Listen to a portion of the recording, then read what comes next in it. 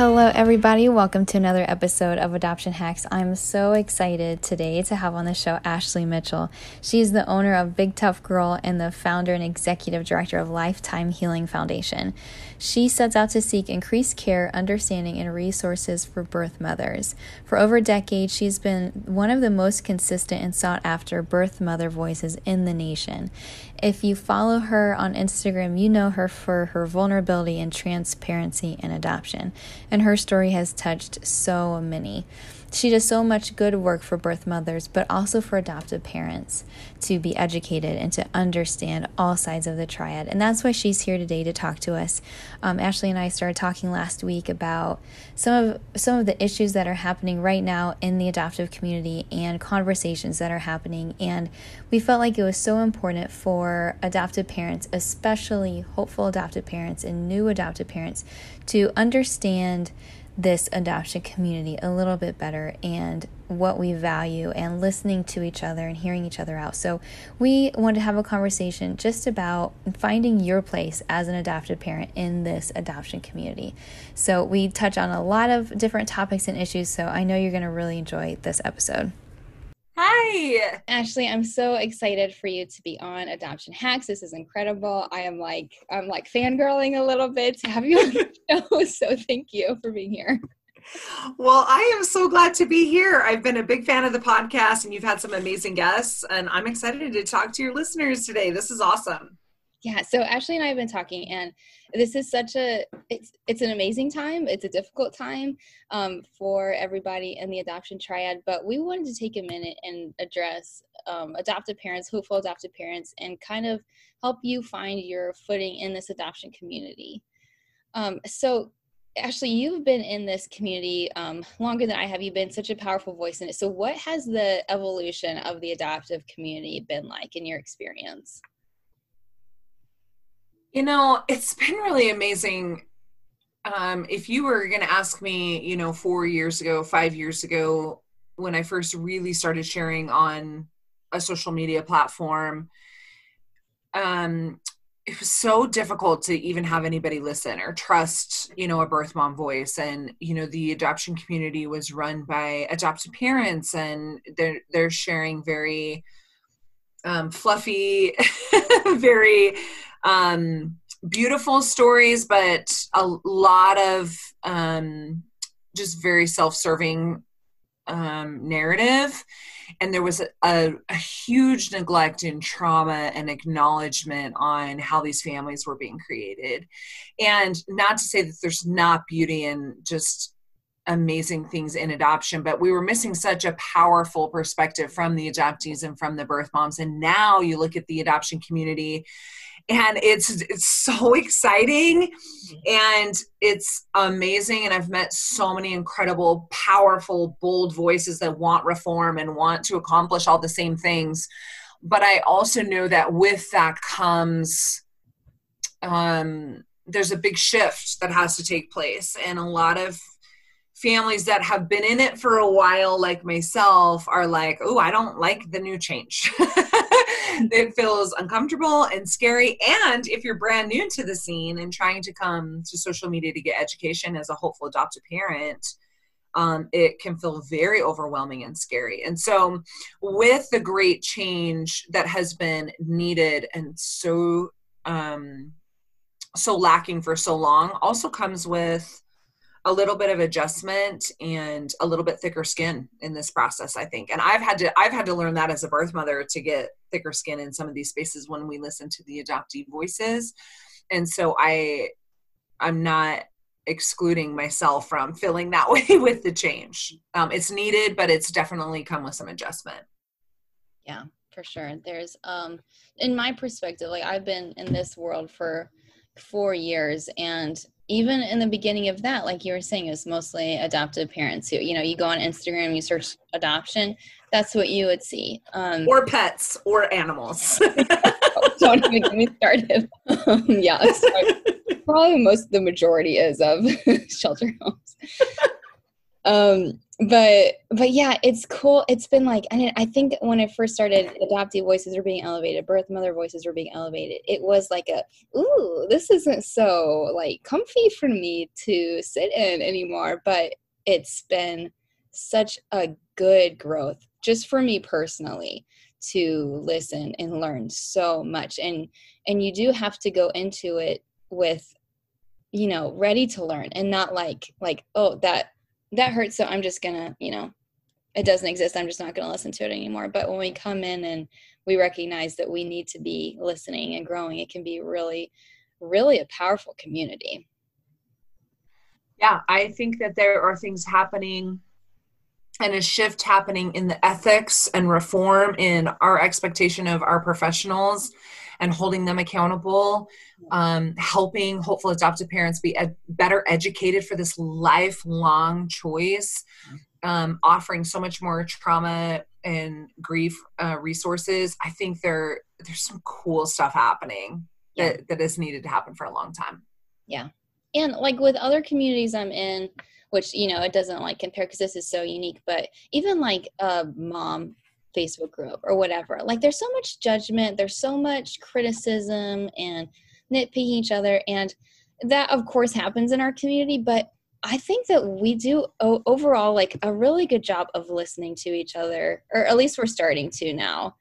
Yeah, I agree with that. I think, obviously there's going to be people that disagree with that statement, but I would support that. I think for the most part, I think we have built something really special in our adoption community. And I know that I've definitely played a role in helping build that and create kind of the expectation of what that's going to look like. And we've had a lot of really powerful adoptive parent and adoptee voices come in and really kind of, hey, this is the standard. If you're going to be here, we want you here, but this is kind of the expectation.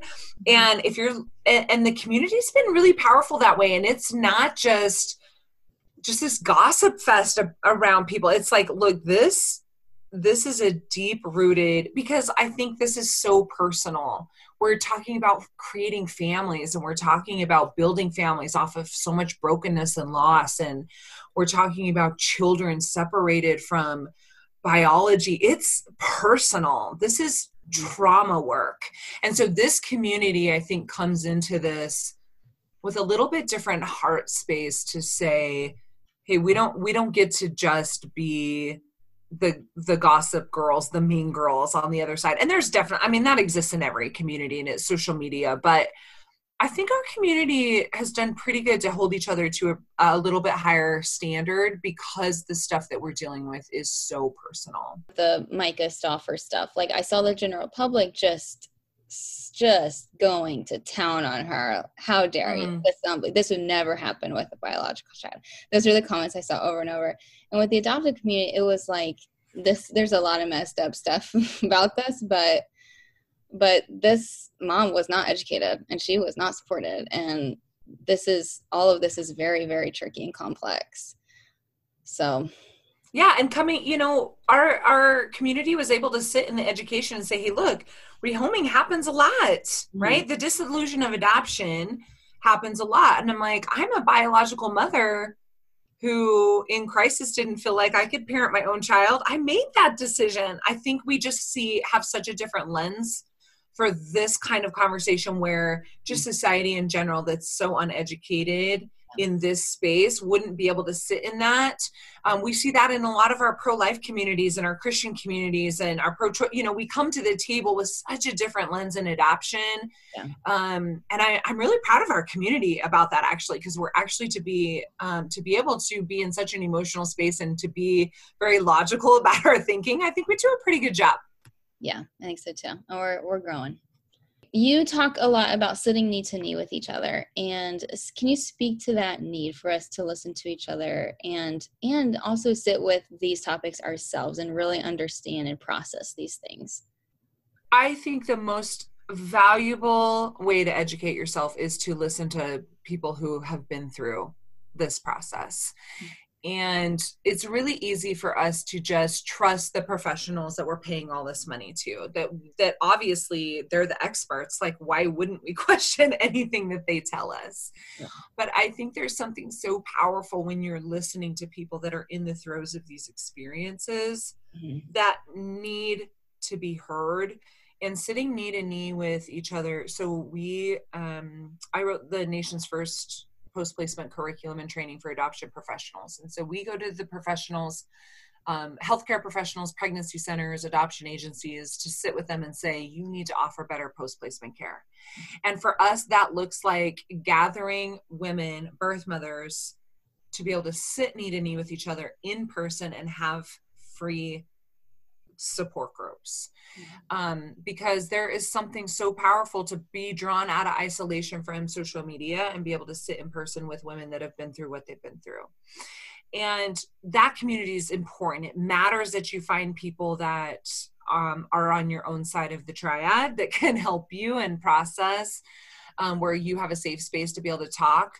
But it is vital for your open adoption relationships to be able to listen to those that challenge you a little bit.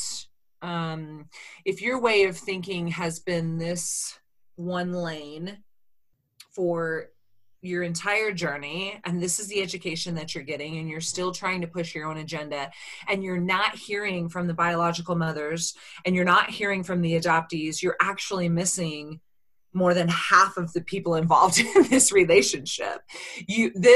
When we say adoption is for life, I don't know why people think we're kidding. Like, this is for life. And in no other realm would these two families be collided, and now we're bonded together for life by this child. And our number one responsibility should be about the child. And I know we all say that, but our actions would show differently, that we're not actually here for the child. And if we can't get straight with that and learn from each other, we can't do this well. And I need you to be able to do this well.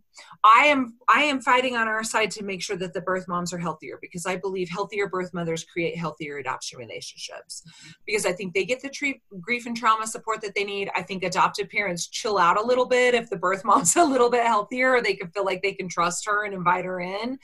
But all of these pieces are to serve the child and help the child grow into a space that says, yes, these choices were made without me.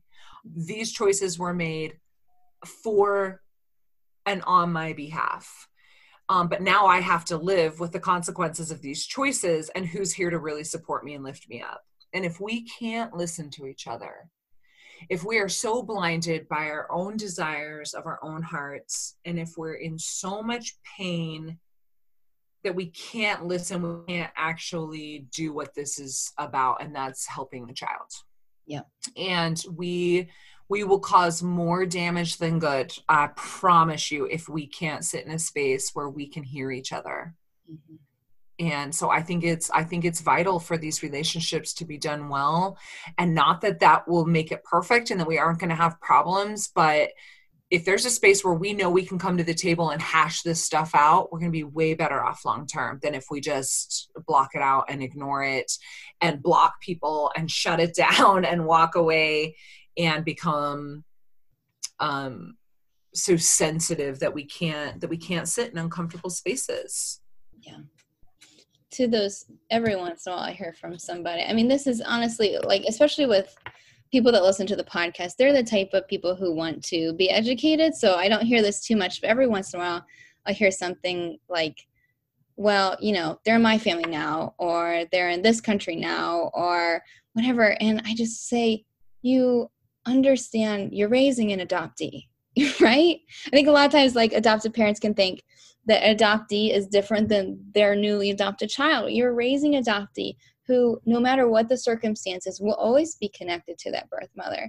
So what are we doing if we can't listen to those voices now when we're in the prep stage or the early stages of adoption? Like you said, we're just hurting that child. Well, and I think there's just there needs to be so much work before we step into adoption. And if hopeful adoptive parents are coming through infertility, grief, and trauma, like all sides of the triad have trauma, okay? There, no ifs, ands, or buts, okay? We all have trauma coming into this. And I think hopeful adoptive parents, especially those that have walked through infertility, definitely I have seen a lot of them feel invalidated in their trauma, right? Because it's not like the birth mom trauma and it's not like the adoptee trauma, but we all come to the table with a lot of trauma.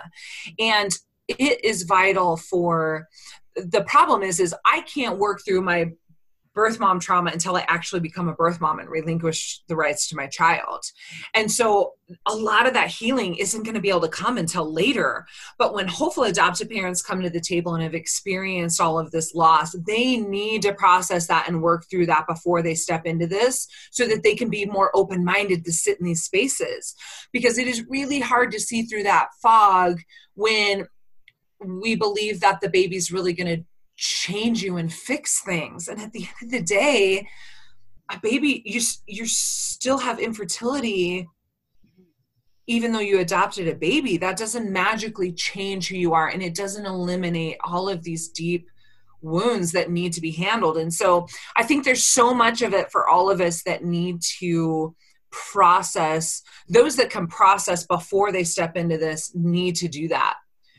So I think you will be able to be more open. And then a lot of that relinquishment of, this is my family, this is my child now. I think a lot of that naturally heals itself when we're able to be more open to education if we've done the trauma work on that end. And I think that's lacking a lot for hopeful adoptive parents. And I can't speak to that. I don't know why I was blessed with able to have 3 biological children and other women aren't. It's not fair. And I don't think we'll have any of the answers for a lot of the questions that we have until another time, until a different life. But I definitely believe that there is work that needs to be done before we step into these spaces, or we'll be blinded by the desires of our own heart. Definitely. If you have come through for infertility, and not saying that grief has to completely be gone. You'll always have grief from that. There'll always be a portion of you that maybe longs for that, but we have to at least start the process. We have to. We owe it to everybody in the triad to start that process, or that just gets added on to that trauma for the adoptee. Yeah, and that trauma and that jealousy and that insecurity gets projected onto the biological parents, and we're coming into this space so vulnerable, so afraid, trying to figure out what we should do for us and our child and trying to make a decision that's best.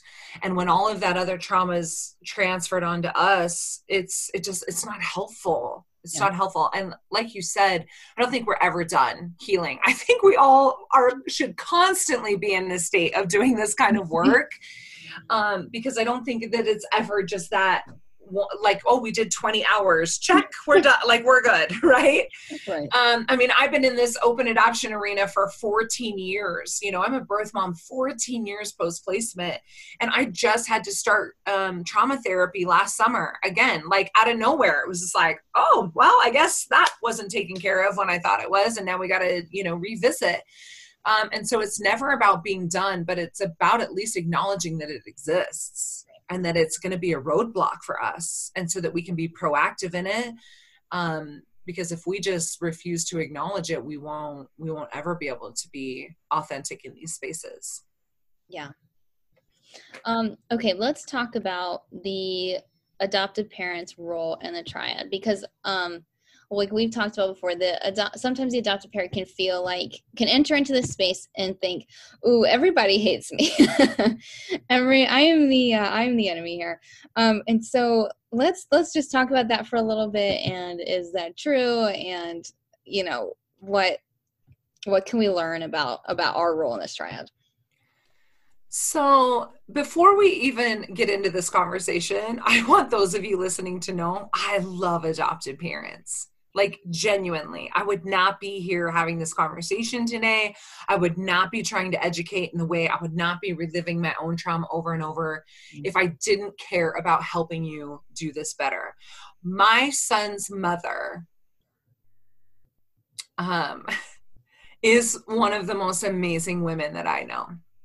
And she does an amazing job of doing exactly what I asked her to do. And that was to take my son and love him as her own and raise him. And they have done an amazing job. And so I have so much respect for adoptive parents. And I do not think that adoptive parents are bad guys because they want to adopt. I don't. And that's why I want to be here and be educated. It's really hard when you just pop onto the scene in social media and we're in the throes of, the story of Huxley and dissolution of adoption, or I'm talking about trafficking and adoption because of the Paul Peterson case and like all these crazy national stories when you're like, I'm a hopeful adoptive parent and I just wanted to freaking know how to like fill out my homesteading paperwork and you're talking about trafficking. So I want you to know that I understand when you come onto the scene really just so innocent in what you believed adoption to be, and then you come into accounts like mine and you're like, wait, what? That's intense. That would scare a lot of people away. I get it. But I really want to encourage you to still sit in it for a minute. Scroll a little bit down, like read a couple of posts before you just click through stories and like deer in the headlights. Like, I'm out. This is not what I signed up for. Yeah. What I need adoptive parents to know is that adoption is not going anywhere. There are going to be women that continue to get pregnant. And I promise you, there are going to be some of those women that want to choose adoption, that really believe that adoption is the best option. And so we need adoptive parents to be willing to step up and be in that space. And it's okay. It's okay that you want to adopt. I do think that it is very important that if you're going to be in this space and you're going to use adoption as the vehicle to grow your family, that you are very clear on your why. And you're very clear on your intention, and you're very clear on your non-negotiables when it comes to working with the professionals. I 100% believe that true adoption reform is going to come from adoptive parents because they are the privileged voice in this triad. They just are. They're the ones that are writing the checks to the professionals. They have the voice that controls whether the agencies get to continue to do the kind of work that they do or not. And so I need hopeful adoptive parents. Please, please adopt, but make sure that you understand what you're doing, what you're saying yes to, the kinds of professionals that you're working with, and where you're putting your dollars. Because at the end of the day, you're going to have to look at that child and explain to them how you brought them home. Mm-hmm. And only you can really decide what you can live with and what you can't. And I want you to adopt. If you feel like this is where you should be, please, yes, step into it, be proud of it, be excited about it, but be smart about it, be ethical about it, be educated about it, or we'll just keep repeating the same cycles. Yeah. We have to recognize that we have the privilege in this triad, and that are the language that we use as adoptive parents is so powerful. That's how our child understands their birth mother. That's how our child understands who they are and what adoption is.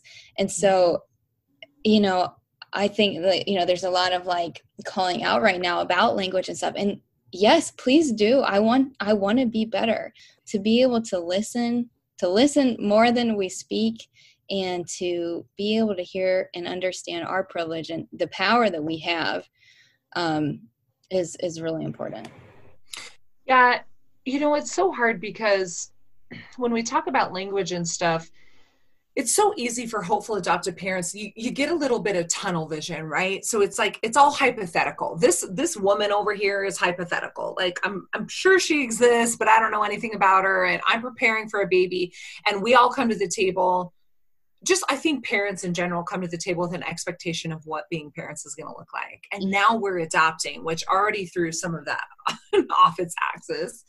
And now we're here and we're caught up in our checklists, and we got to move the money around, and we got to get our home study done, and we got to, do all these crazy things, and we got to take all these classes, and we got to read all these books, and we got to, do all this stuff.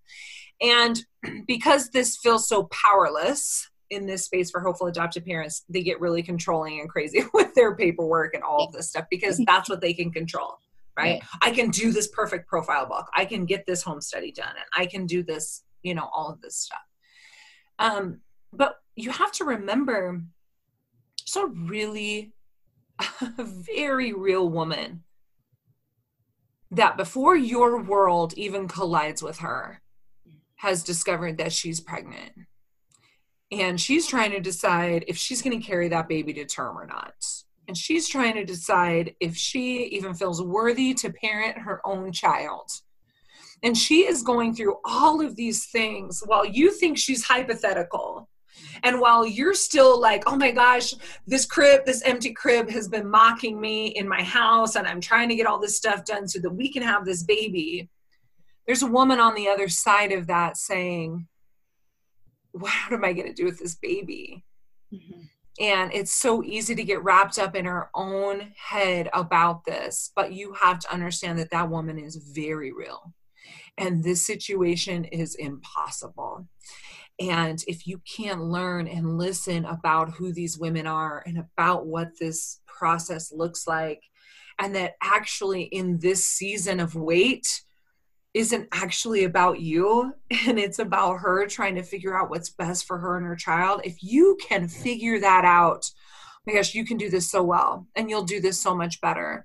And the way that you will be able to talk about her and share about her, it won't be, oh, she went back and forth about whether she wanted to parent or not, and it was so scary, and we didn't know if we were going to be able to bring you home, and or the other side of that she loved you so much that she gave you away to somebody else. And it's like the way that you represent yourself and your own insecurities and your language comes across in how your child will attach to their story. And it matters a lot, but you can't speak truth to your adopted child if you don't understand what the process actually looks like. You just can't. And if you're only speaking from a one-sided desire, they won't ever get the full picture, and they have the right to know who they are and where they came from. Mm-hmm. And it's just part of the gig in adoption. It's not, people want to make adoption what society, it would be normal, right? We want to try and force it to be a regular, normal, quote unquote, way to build our family. And you know what? It's just not. Mm-hmm. It's not. And so if we could stop forcing it to be this perfect picture of this normal way to build our family, and accept it for what it is, and love it for what it is, and celebrate it for what it is, man, we can do this so much better if we stop trying to make it something that it's not. Yep, absolutely. And as adoptive parents are entering this space and trying to figure out, understanding these issues and where they land on these issues and everything, how can they start digging, and where's a good place for them to start if they're just feeling overwhelmed? So the rabbit hole of education online gets deep and dark real quick. Okay. And I always just tell families, like, just stay off of Google and don't watch Lifetime movies and you'll be fine. Because it gets dark real quick. Mm-hmm. But I think it's really important to understand when you're coming into this, if you're brand new into this, or you're just starting, maybe your adoption was just finalized and you want to know how to do this better. I think the biggest key thing for you to be able to get education that will be helpful is to understand where the education is coming from. And so when you go online and you just look up the hashtag of adoption after you get through all the animals, we just have this blanket statement of adoption, right? So I'm going to go and look for adoption education, but you forget that underneath that is kinship adoption and international adoption and foster care and domestic infant adoption and step parent adoption and all these different things. But when you just search for adoption, then you get all of this information, and now you're wanting to do domestic infant adoption, and you're sitting in the throes of all of this education around foster care. Mm-hmm. And you're sitting there going, what? The birth parents did what? Mm-hmm. They came to your house and did what? Like, how much time have they spent in jail? Like, yeah. And then all of a sudden you're like, oh, I want to close adoption. Then you go to your agency and you're like, I want to close adoption because I am terrified of the biological parents. Yeah. Okay. Well, if all of the education that you're getting is from foster care, then yeah, it might be a little bit tougher for you to come into domestic infant adoption feeling like you can be open to this woman. Yeah. So when you're doing your education, you have to be specific. Mm-hmm. What are you actually looking for? What's actually, now I think that there's stuff that you can learn under that blanket of all those different spaces. I think that you can learn things from foster parents and families that could be very beneficial. I think that you could learn things from closed adoption era that will be very helpful for you.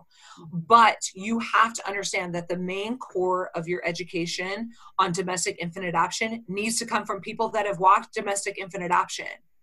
And so you have to be specific and clear about what you're looking for, or you will find yourself in the deep, dark hole of stuff that you're like, oh my gosh, I don't even want to do this anymore. I feel so horrible. But I'm like, if you're educating yourself on closed adoption where records were sealed, or reunification where there was all this secondary rejection and all these things, when really you could potentially have an open adoption relationship like mine, where my son gets to come and sleep over and hang out with me, there's a big difference in that kind of information. Right. And so I think hopeful adoptive parents come in that want to do it well, that follow your podcast, that really want to do it well. But I think that fire hose is drowning them. And it's okay to say, I know that I can take this in doses, and I know that this is important, but I'm pursuing this. And so I really need to be prepared in this. And so I'm going to put some of this education on pause. I need to come back to it because it matters. But right now I need to focus my lane on this so that I'm prepared for something that's actually going to help me transition into this space. Yes. I remember when we first started adoption, I like to know everything about whatever I'm doing. Like, I got a tonsillectomy and I spent like 3 days like videos. I was just like, what is it going to be like? What's going to happen? What's the range of how it's going to feel? Everything. And so, I mean, when we were adopting, I went crazy. But Google, I was like, oh, do not Google.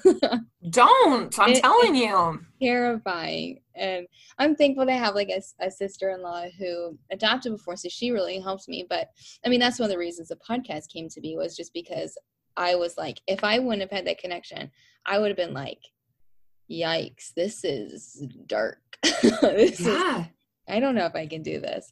So yeah, that's really good. Yeah, it matters. It matters who you're listening to, and also being able to see what perspective they're coming from, because there is going to be things that are going to be relatable and things that you can apply, but that doesn't mean that all of it is going to be your situation. And so we always talk about take what works and leave the rest, right? You can lean in and listen and take notes and be proactive in your education, but at the end of the day, you need to take what works and leave the rest. Because if you're not adopting internationally, there's going to be so many things that you can learn, but there's going to be so much that you need to leave. That's not going to apply.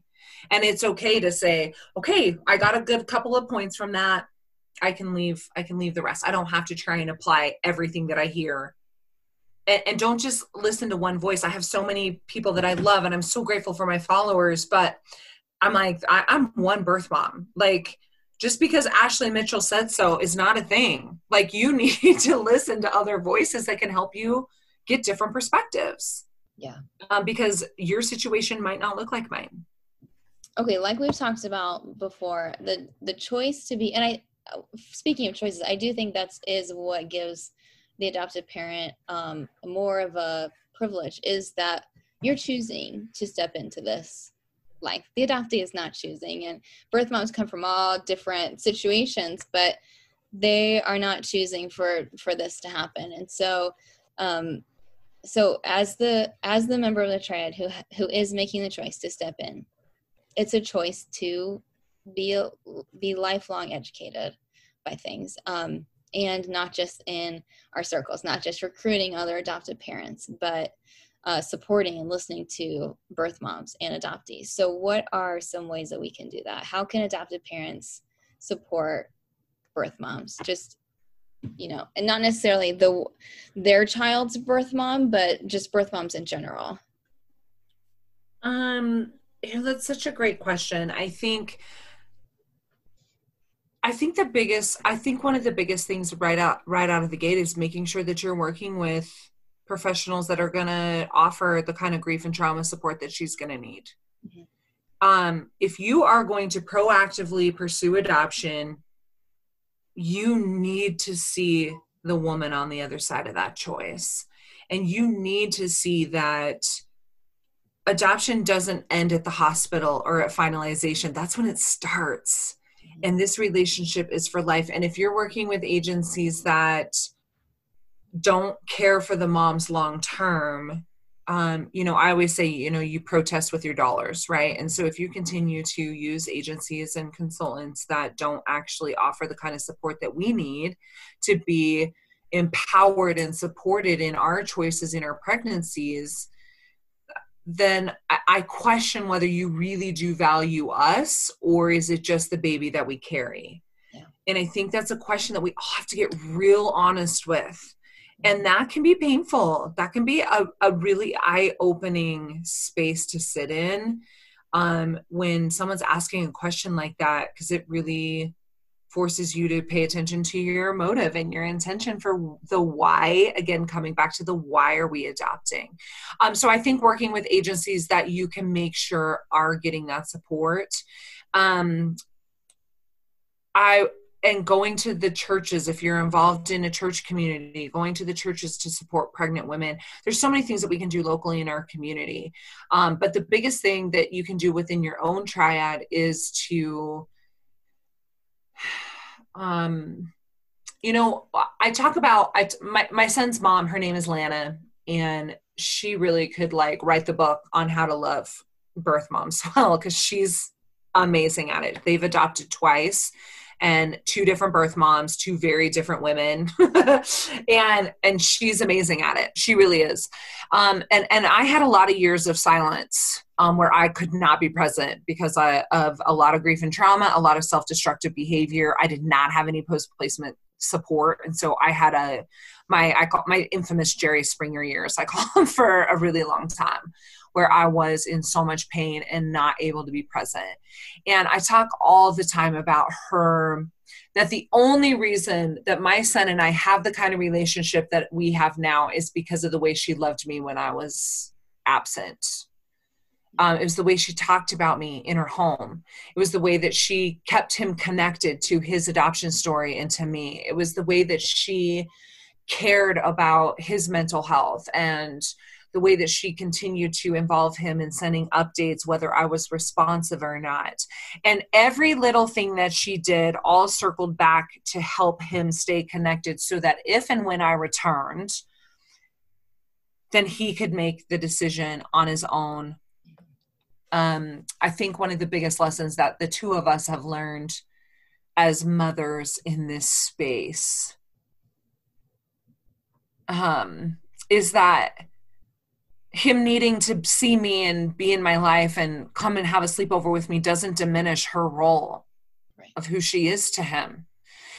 And she had to work through a lot to get to that space to say, if Derek needs to come and see you, it's not a diss on me. It doesn't mean that he doesn't love me or that I'm not his mom. He can come and tackle me at a visit through my front door and come and hang out with me and my kids for the weekend. But when it's time to go, he tackles her on the front lawn and it's like, I'm ready to go home. And it doesn't do any good when we try and make the adopted child feel like they have to choose. Yeah. We both matter. We both have a role to play. We both need to show up for the child. And if we can't get straight with that, I think that's one of the biggest things, besides doing everything you can to make sure that your adoption was as ethical as possible. The most important thing that you can do for the biological parent, specifically the birth mother, is to own the fact that she matters too. And it doesn't mean that you are less than, and it does not make this a competition, and it does not mean that your child doesn't love you because he needs me. That's not what this is about. And the fact that we've created a space for our son to need us both and want us both and love us both without feeling bad about that, how amazing and powerful is that for him? And how awesome is it for us to be able to sit in that space of respect for each other? Because I needed her to step up. I have 2 kids, and I didn't really respect or really understand what she was actually saying yes to until I became a mother myself.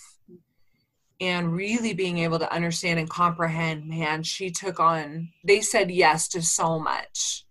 Now that I'm a parent, I'm like, why would parents say yes to this? Why would they willingly say, please give me all of this responsibility and all of this, this struggle and this financial, all of these things. But they said yes to all of that, plus yes to my child. And they said yes to me.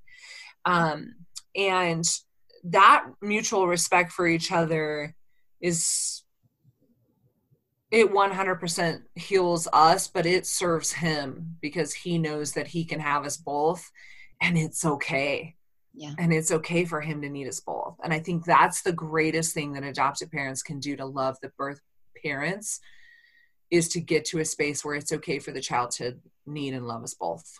Yeah. Yeah. And that's part of that is dealing with your own stuff before you get there. You're not just your grief or infertility or something like that, but your insecurities. So one of the things, like when we were trying to find an adoption agency, and it's different for domestic and international, but one of the first things I would ask, just as like a ethical checkpoint, like, let me just ask this first, because then I know whether to even proceed the conversation or not, is what do you do for birth mom support? What do you have in place? And what is a good answer to that question? Because it's not just, oh yeah, we give them some resources. I mean, what would the right answer for that be? So I have a list of free downloads on my website that have a list of questions that you should be asking adoption professionals. Oh, and terrific. A lot of adoption professionals are going to have a very scripted answer for this. Right. And so a lot of families will come to me and be like, we asked all the questions and we felt like they gave us answers that we felt good about. And then this still happened and this still happened. And so it's really hard for me this conversation is tough because I can tell you all the right questions to ask. And if agencies come at you with answers that you still feel good about, there's still going to be potentially things that are going to come out. So there's a couple of things that you just need to be aware of where you could dive deeper into specific questions. And so when it's a simple question like, do you offer post-placement care? Every agency in the nation on their website talks about how they support the pregnant moms. Okay. And you have to ask yourself, who's that narrative actually written for? Is it written for the pregnant moms, or is it written to help the hopeful adoptive parents go, oh, this agency takes care of the moms. They're who I want to give my money to. Yeah. Okay. So you have to pay attention to the narrative. It is pushing agenda. The narrative is speaking to the people that are going to pay the check. And that is going to be the hopeful adoptive parents. And you look, are you adopting in an adoption friendly state, right? When you hear adoption friendly, what does that mean? It means that the laws are more in the favor of the adoptive parents. It means that I have less time to change my mind when I relinquish my parental rights. It means that I can relinquish the rights to a child without a birth father's signature. It means that I can fly you in and put you in this space without having residency and have you give birth and then fly you home. I mean, there's a lot of things to pay. I mean, we could do a whole separate podcast, Candace, on this kind of stuff. But for example, with that one specific question on birth mother support? How do you support the birth moms? Okay. Most agencies, in fact, I've seen like 98% of the agencies are going to say that they offer some sort of counseling. Okay. We offer counseling services for moms after to work through their grief and trauma. Some make them pay for it. Some put it into the contract for the adoptive parents to pay for it, and some offer it for free. Okay. And that is great. That looks great. That sounds great. Okay. But we are seeing that like less than 3% from agency to agency actually come back and take advantage of those services. Wow. And so when we're hearing agencies like, oh, we offer free counseling, look at how amazing we are. I'm going, yeah, that sounds great to the adoptive parents, but the birth mothers aren't actually taking advantage of that service. So what else are you doing outside of that if they don't come back for those therapy services? What are you doing to make sure that they have the resources they need? What are you doing to keep in touch with them? What are you doing to make sure they're connected to community groups? What are you doing to make sure that they're in recovery programs? What are you doing to make sure that they have housing after the money stops from birth mother expenses? So it has to be deeper than, do you offer post-placement care? Mm-hmm. Because agencies are going to be like, well, of course we do. Of course we do. And most agencies can pay up to 6 weeks of the birth mom expenses. And then after 6 weeks, they can't give money anymore. So then what happens to the birth mom after that? Do you have programs in place that they can be a part of? Do you have scholarship programs? Do you have da, da, da, da, da, da? And so just saying, oh, you have, therapy service, you offer, services for the mom if she wants counseling after placement. That's awesome. It's got to be deeper than that. You got to take those and go deeper. And most families wouldn't know to ask those kinds of questions. That's why leaning into this education, because the answer that the agency is going to give you is going to be like, well, that sounds great. They really care about the moms. That sounds amazing. Mm-hmm. But if you really understand that underneath that very scripted answer is a whole lot of other mess that we're missing, then you're going to find, and those things sometimes don't come out until you're, a year in your open adoption, and you're going, wait, what? You never got this? You never got this? And then the guilt from the adoptive parents it's crippling. Yeah. Adoptive parent guilt is crippling for knowing that they went through with something that actually ended up causing more hurt for the moms. That's hard. That's tough. Yeah. So being more proactive in, we can ask these surface questions, and that's a great place to start, and they need to happen.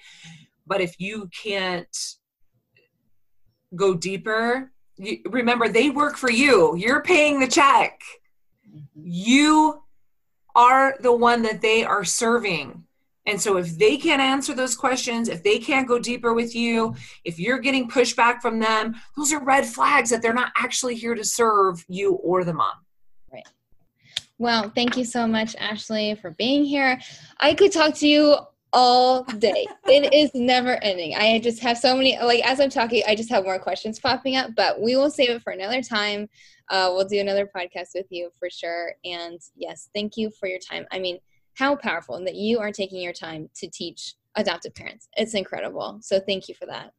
Yes, I look forward to coming back and diving into more stuff. I think this podcast is so helpful, and the families that are here listening and wanting to learn, we're here to help you do it better. So thank you so much for letting me come and share today. Huge thank you to Ashley for being on the show this week, and thank you for listening. Please take a minute and go follow Ashley on Instagram at BigToughGirl. You will not regret it. I learn so much from her. Every time I see that she's got a story series up, I just get settled in and take a listen, because she is always teaching me something. Also, check out her websites, BigToughGirl.com or SitKneeToKnee.com, and you'll be able to find some of those resources she mentioned and get more information. All right, thanks everybody. Make sure you're following Adoption Hacks on Instagram at Adoption Hacks, and feel free to email us any comments or questions at adoptionhacksinfo@gmail.com, and we would love to get those 5-star ratings rating and reviews on Apple. Thanks, everybody. Have an awesome week.